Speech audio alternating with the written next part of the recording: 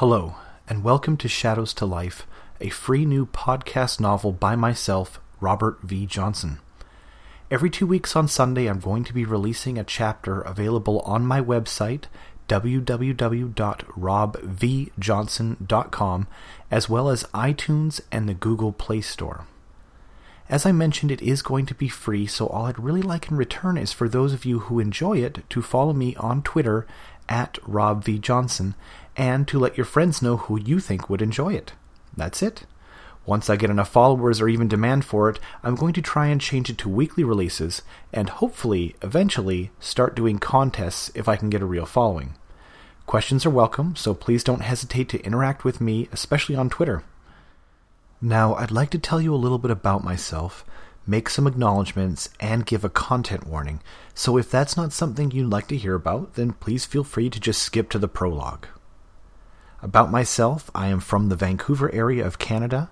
I spent most of my life here, other than the time I spent in high school and university in Japan, where I met my beautiful, intelligent wife, who actually happens to be from Korea.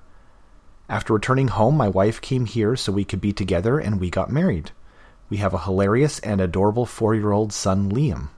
My hobbies are mostly literature and video games with interesting stories, but I also enjoy competitive fighting games, particularly Street Fighter, and martial arts, which I've been doing since around the age of 9. Now on to the acknowledgements. First, I'd like to thank my father for being the first one to listen to my ideas and tell me they were interesting. I honestly don't know if I ever would have attempted to write seriously had it not been for the encouragement that he gave me in those early days, and I'd hate to think what my life would be like had he not. Second, I'd like to thank my family and, in particular, my wife, who is kind enough to take care of our son while I get lost in the world that I created, and whose idea it was to make this story into a podcast.